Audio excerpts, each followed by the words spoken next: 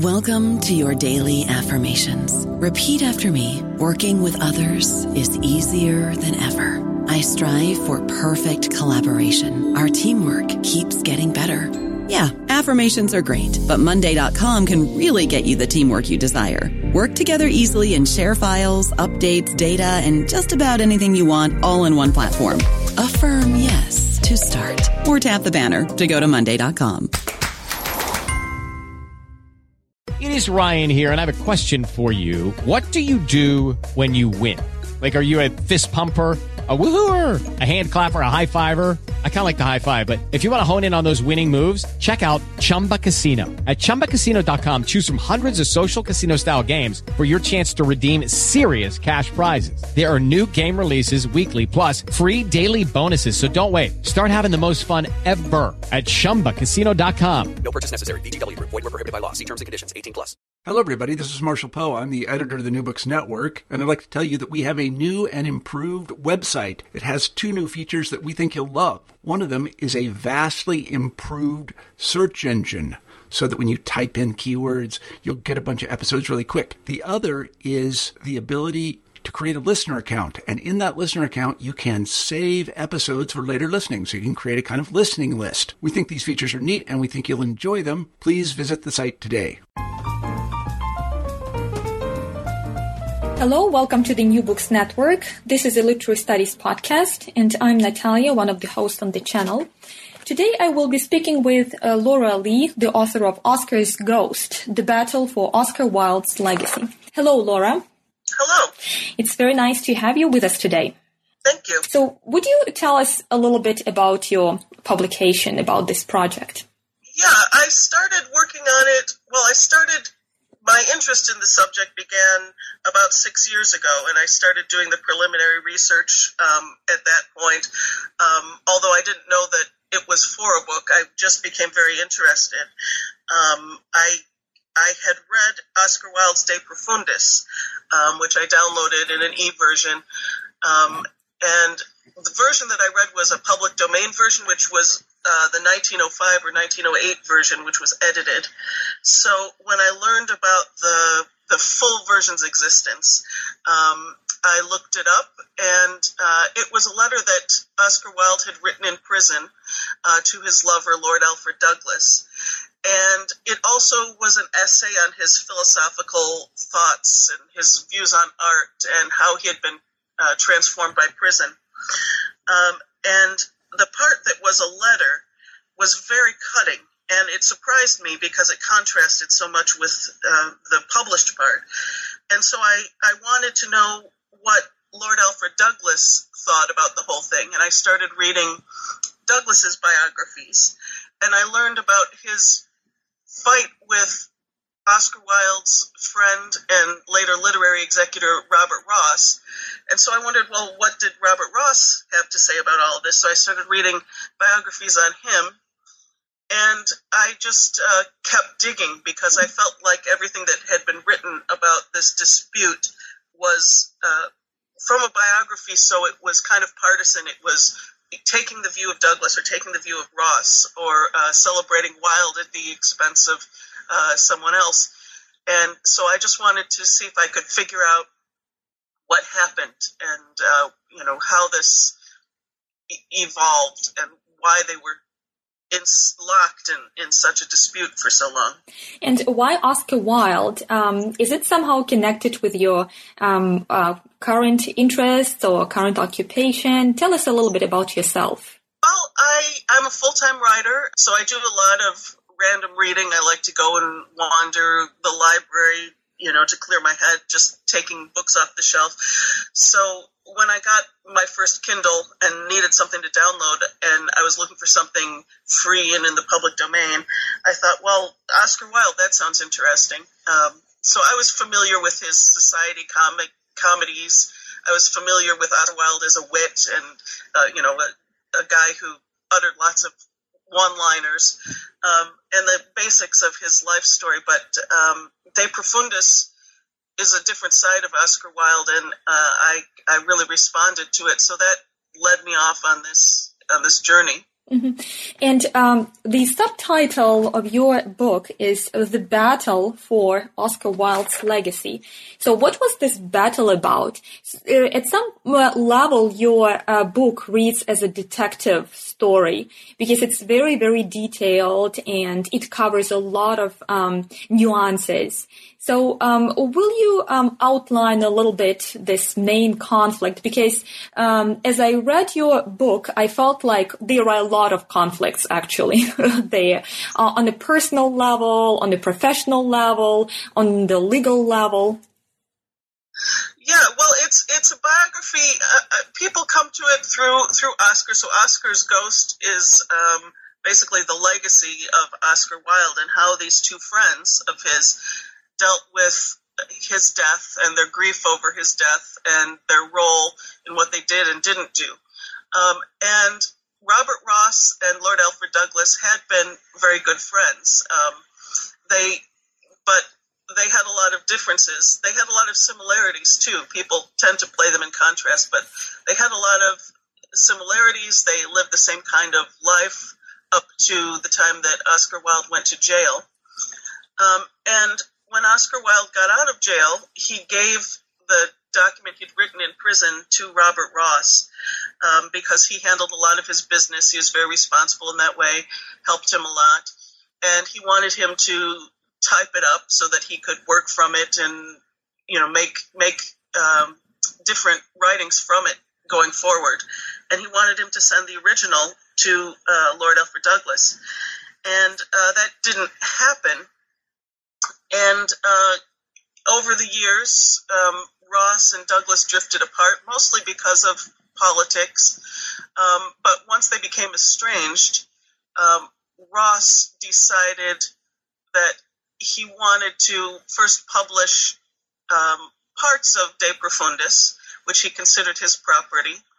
And then he wanted to kind of set the record straight as he saw it about Oscar Wilde's downfall and what caused it. And so he started sharing letters and sharing De Profundis with biographers. And when Douglas discovered this through reading a biography that Ross had assisted on, it just blew up. And they spent the rest of their lives, the rest of Robert Ross's life, because he died much earlier, just locked in a furious conflict over De Profundis, over their shared history, over what Oscar Wilde really thought about his relationship with Lord Alfred Douglas. So there were lots and lots of elements to it. And I liked the story because they're all very complex characters, and I don't see any simple heroes and villains in the story. Mm-hmm. How so? Well, you mentioned that these three characters, so to speak, are quite different and they're quite similar as well. How did they become drawn to each other? And it looks like writing drove them apart, but will it be correct to assume that they were drawn to each other via writing as well? Yeah, I mean, my theory on their attraction to Oscar Wilde was, first of all, Wilde was a very brilliant man and a brilliant conversationalist. He wasn't a beautiful physically man, but each of them was attracted to his persona, his personality, his intelligence, and both Robbie and Bosie, as they were called by their friends, were fatherless in a sense. Bosie had his father, but he had a very difficult relationship with him, and Ross had lost his father very early, and Oscar Wilde was quite a bit older, and he mentored them, and he taught them about art, and he gave them a philosophy of life that was very positive, where being different and an outsider and exploring that difference and being free to explore that difference was a positive, and all that mattered was art. So I think he was a very exciting figure for them, and they both fell in love with him, and they both were inspired by him in art as well. In your book, you mentioned something about Robbie and Bosie. Robbie was used to relating to older people and was intellectually self-assured beyond his years. Bosie, by contrast, was still immature. And then a little bit further, you bring up the connection between Oscar and Walter Pater, and the Walter Pater's influence on Oscar. So I thought that this combination is quite interesting because it shows Oscar as someone who connects Robbie and Bosie. Yeah, I think that Oscar was attracted to each of these friends for different reasons, and Robbie, besides being kind of a responsible person and a caregiver and a very mature, he was also someone who was attracted to colorful personalities and difficult people, and he could clash with people also.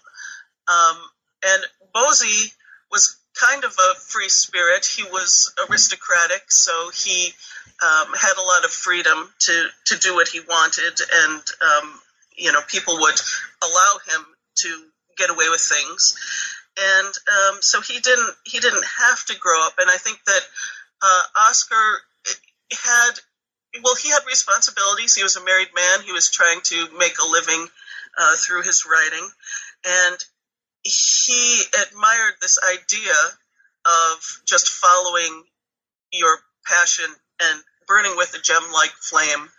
And Bosie kind of represented that for him. And I think together, these three friends and their wider circle of friends could just encourage each other, first from talking about the philosophy of going and living life to the fullest, and then living it out a bit and encouraging each other to live it out. So they got into some scrapes together. So would you agree that this relationship involved a lot of manipulation, especially when Oscar Wilde was imprisoned? Manipulation from Ross to Douglas? Right. Right.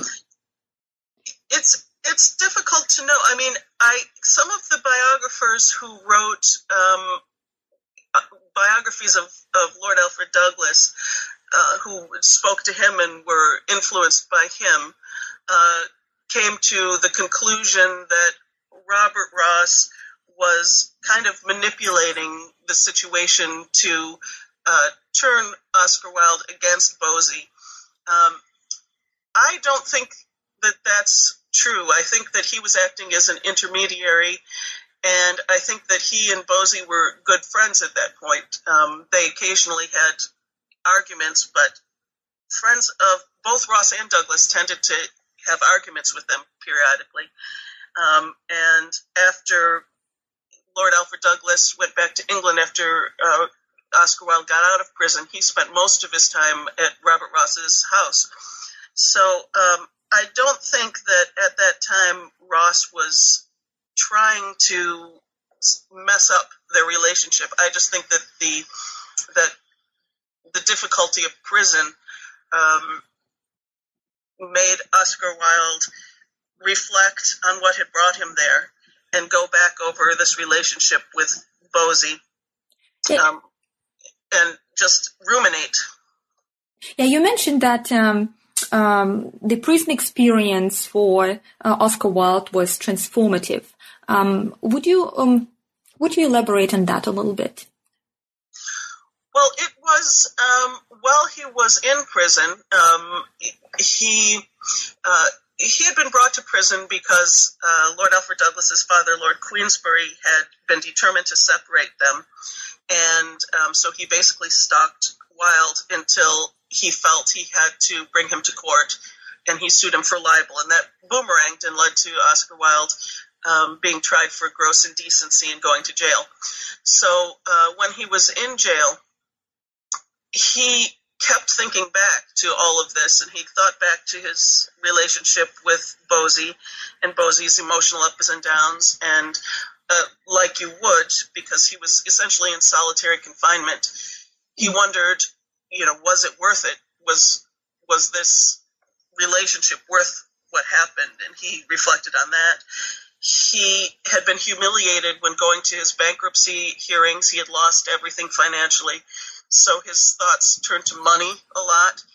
And so you can read in De Profundis, he keeps kind of circling back to these same themes.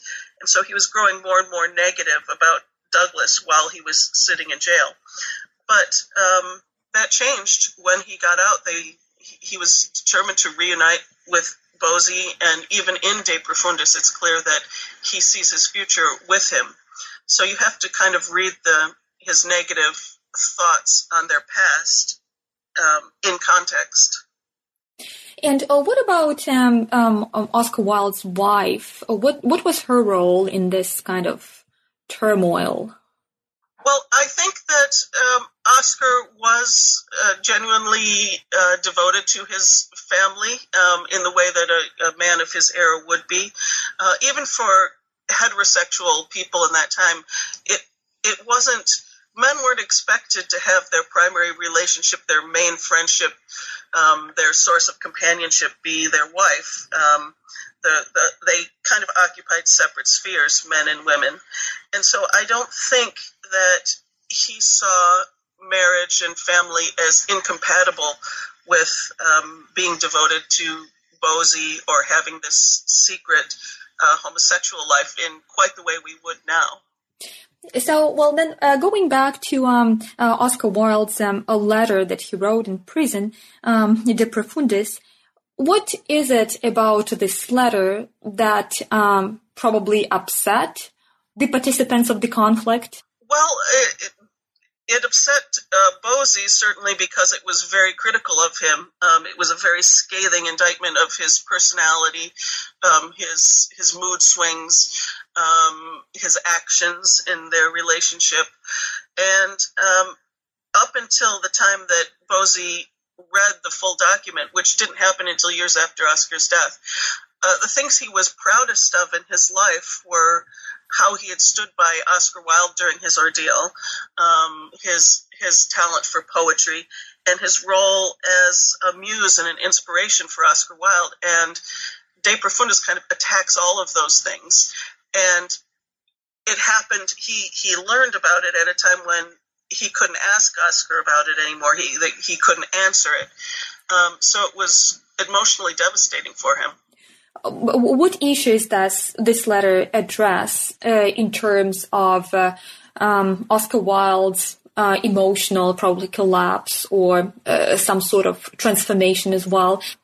Well, Robbie received the document, and he, I think, believed it more literally after Oscar got out of jail, and he wrote letters to Robbie for a variety of reasons. He wrote much more negatively about Bosie to Robbie than he did to other people. And part of it was that he had this emotional relationship with Robbie. I think he wanted to minimize his love for Bosie to Robbie. Part of it was that Robbie was acting as an intermediary between Oscar and his family, respectable society, the lawyers. And so he wanted to present himself as a bit more reformed than he was. And so I think it suited Robbie to believe De Profundis a bit more literally, especially in light of the other letters that Oscar wrote him. And so he believed that Oscar was always trying to get away from Bosie, that it was Bosie who was pushing himself on Oscar, and that Oscar was worried about getting back together with him. And De Profundis really blames Lord Alfred Douglas in a singular way for his downfall. And prior to that letter being made public, as Robbie did by giving it to biographers, people tended to blame Oscar Wilde's circle of friends in the plural for egging him on both to extremes of behavior and in his lawsuit against Queensberry. So whether he knew, whether it was conscious or whether it was just that view of things appealed to him, he really promoted this idea that it was only Bosey's fault, and that minimized the actions of his other friends. So it looks like this battle involves not just literary legacy, but some sort of emotional legacy as well. And it sheds some light on some relationships that developed in the course of this interaction. And it sheds light not only on literary scene, but on social scene and political scene. So would you touch upon those like socio-political conflicts that this conflict probably highlights or reflects? Well, when Robbie and Bosey were young, they weren't too involved in politics beyond kind of promoting the cause, which was, I guess today we would call it something like gay liberation, although it was quite different. But they were excited about art and philosophy and the things that young men are excited about. And as they grew older, they got more involved in society and politics, and their differences started to come out. Lord Alfred Douglas was always conservative. He was born an aristocrat. He liked the social structure as it was. He liked his position in society, and he didn't want things to change. He viewed that as decay. And Robbie, on the other hand, he was a member of the Reform Club. He was involved with people who were more liberal, who were bohemian, and so they completely differed in that regard. And Bosey, as he started to get position and become an editor of a arts journal, he would be very unyielding about his opinion. He was always unyielding about his opinions, but they would clash on politics. And Bosey eventually decided to convert to Catholicism, and he became very serious about that. And he would sort of moralize because he had the truth. And that became more pronounced after their feud started. But those were the seeds of what drew them apart and what eventually caused their clash. There is a lot of traveling in this story. They move around Europe and further. So, as I mentioned earlier, your book is based on a lot of details, and out of these details, we can reconstruct not only the story about Oscar Wilde and his two partners, but about Europe of his time and about London of his time. It evokes some images of cityscape, so to speak. So, how would you describe that cityscape in the context of this conflict? Well, I think at the beginning of the story, the British Empire was reaching its peak. London was essentially the center of the civilized world, so it was drawing all kinds of people. People who lived in rural areas of England were coming to make their fortunes. There were lots of immigrants. And so it was very cosmopolitan. I think for these young people around Oscar Wilde, it seemed like anything was possible.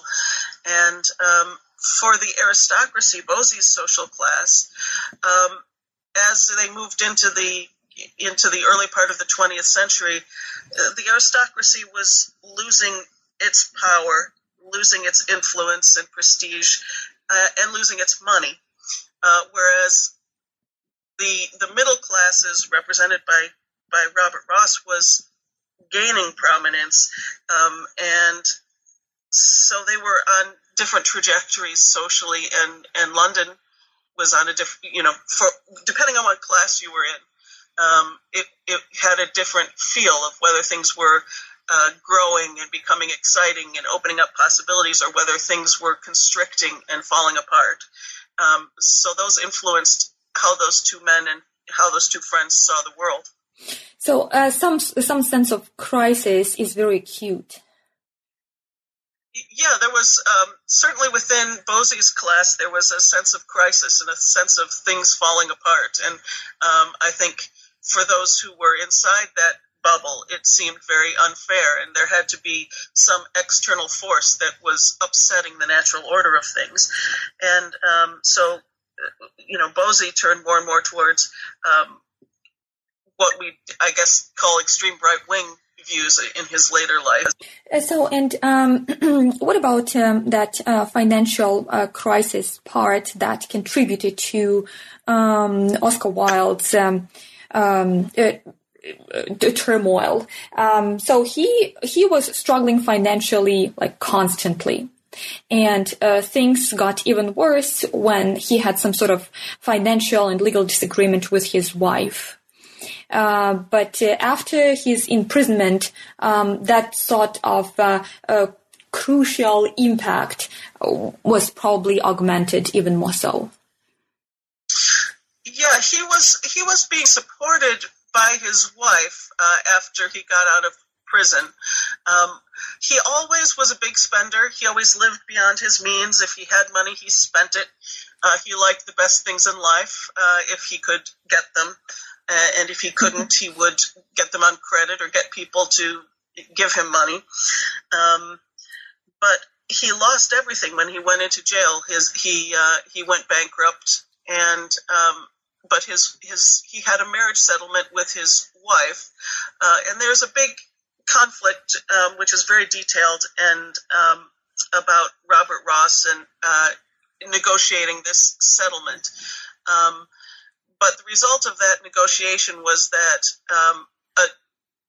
the lawyers saw fit to say that if Oscar Wilde associated with disreputable persons, he would lose that money from his wife.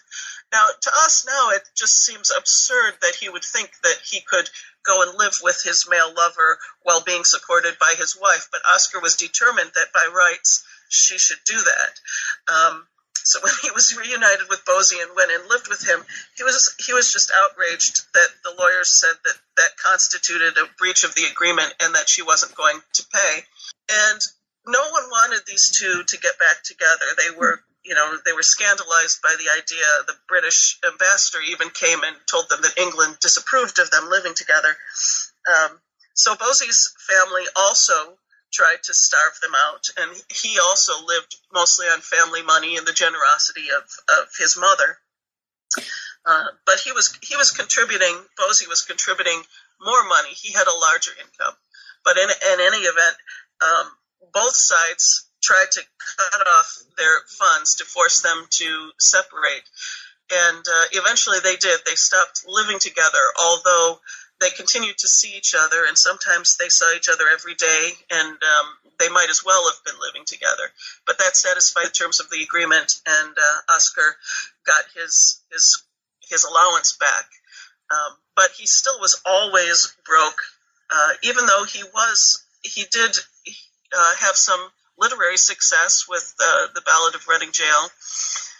He shouldn't have been that broke, but even after jail, he would spend anything that came through his fingers. So in your book, it looks like you attempt to present this a conflict from many sides, from Oscar Wilde's, from Ross's, from Douglas's.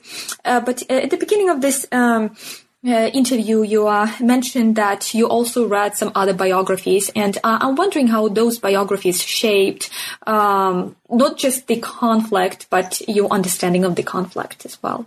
Because they were biographies of either Robert Ross or Lord Alfred Douglas, the authors, obviously, they're taking their point of view to a large extent, and they're trying to explain what they thought and how they reacted. So what I found is that most biographers, and whether of Wilde or Ross or Douglas, tended to have sympathy with one or the other, and they would be critical of the other. And you in a sense have to kind of translate that and say, okay, what would the neutral version of this be? So I tried to understand what was motivating each of them as much as I could and just present what each was thinking. Bosie, it was very easy because he wrote a lot and he talked a lot about his feelings, whereas Robert Ross was a very private person. But by seeing what happened, the things that he did say, and just trying to recreate through various court files what actions were taken and what could be proven. And so there's a lot of he said in the story. And so you can't believe the account of either of them at face value. So as much as I could, I'd say, well, which version has more documentation and more evidence on this point? And sometimes the parts of the story that have kind of been agreed on, I found weren't very well documented, or if you look at them in context, they lead to a different conclusion than some people have made about them. So you mentioned that you got interested in this aspect of Oscar Wilde's legacy after reading De Profundis. Could you share with us your experience? Well, at the time, I had written a novel called Angel, which was about a minister who falls in love with a young man, and it upsets his kind of worldview. So a lot of the conflict, about having a love that is looked down on by society was fresh in my mind, and some of the religious themes as well. I was reading a lot about Christianity and sort of gay-friendly interpretations of scripture and things like that. And so I was really taken by Oscar Wilde's philosophy of Christ as artist and what he had to say about outcasts and the sort of wisdom that you can get from being in that position of being, outside looking in. And it's of course very well written and has lots of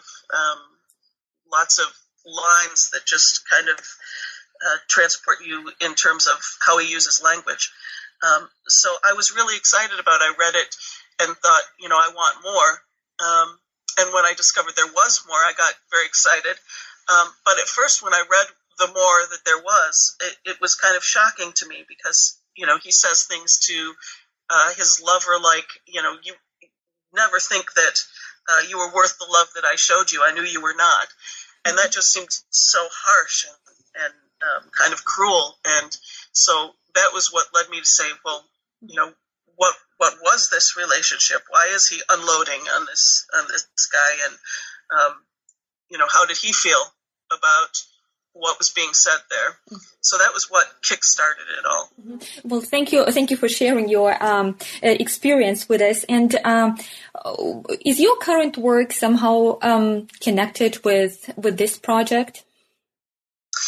Well, my current work is I'm working on trying to sell a follow-up book because one of the characters, who's kind of a side character in Oscar's Ghost, I discovered a lot of material. Maurice Schwab is his name, and he was part of this international criminal circle who were gentlemen con men who went on ships and found aristocrats to con at cards and to blackmail and all sorts of things, and became spies. So it was really fascinating, but it was kind of beyond the scope of this book. So I'm hoping that I might be able to find some interest in that. So it's very related. Well, thank you so much for your interesting book and for a very detailed investigation of the conflict and some insightful input into the understanding of what actually happened. I wish you the best of luck on your new project, and thank you so much for this conversation today. Thank you.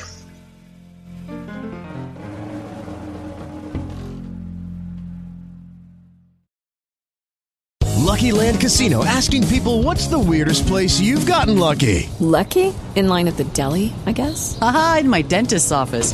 More than once, actually. Do I have to say? Yes, you do. In the car before my kids' PTA meeting. Really? Yes. Excuse me, what's the weirdest place you've gotten lucky? I never win and tell. Well, there you have it. You can get lucky anywhere, playing at LuckyLandSlots.com. Play for free right now. Are you feeling lucky? No purchase necessary. Void where prohibited by law. 18+. Terms and conditions apply. See website for details.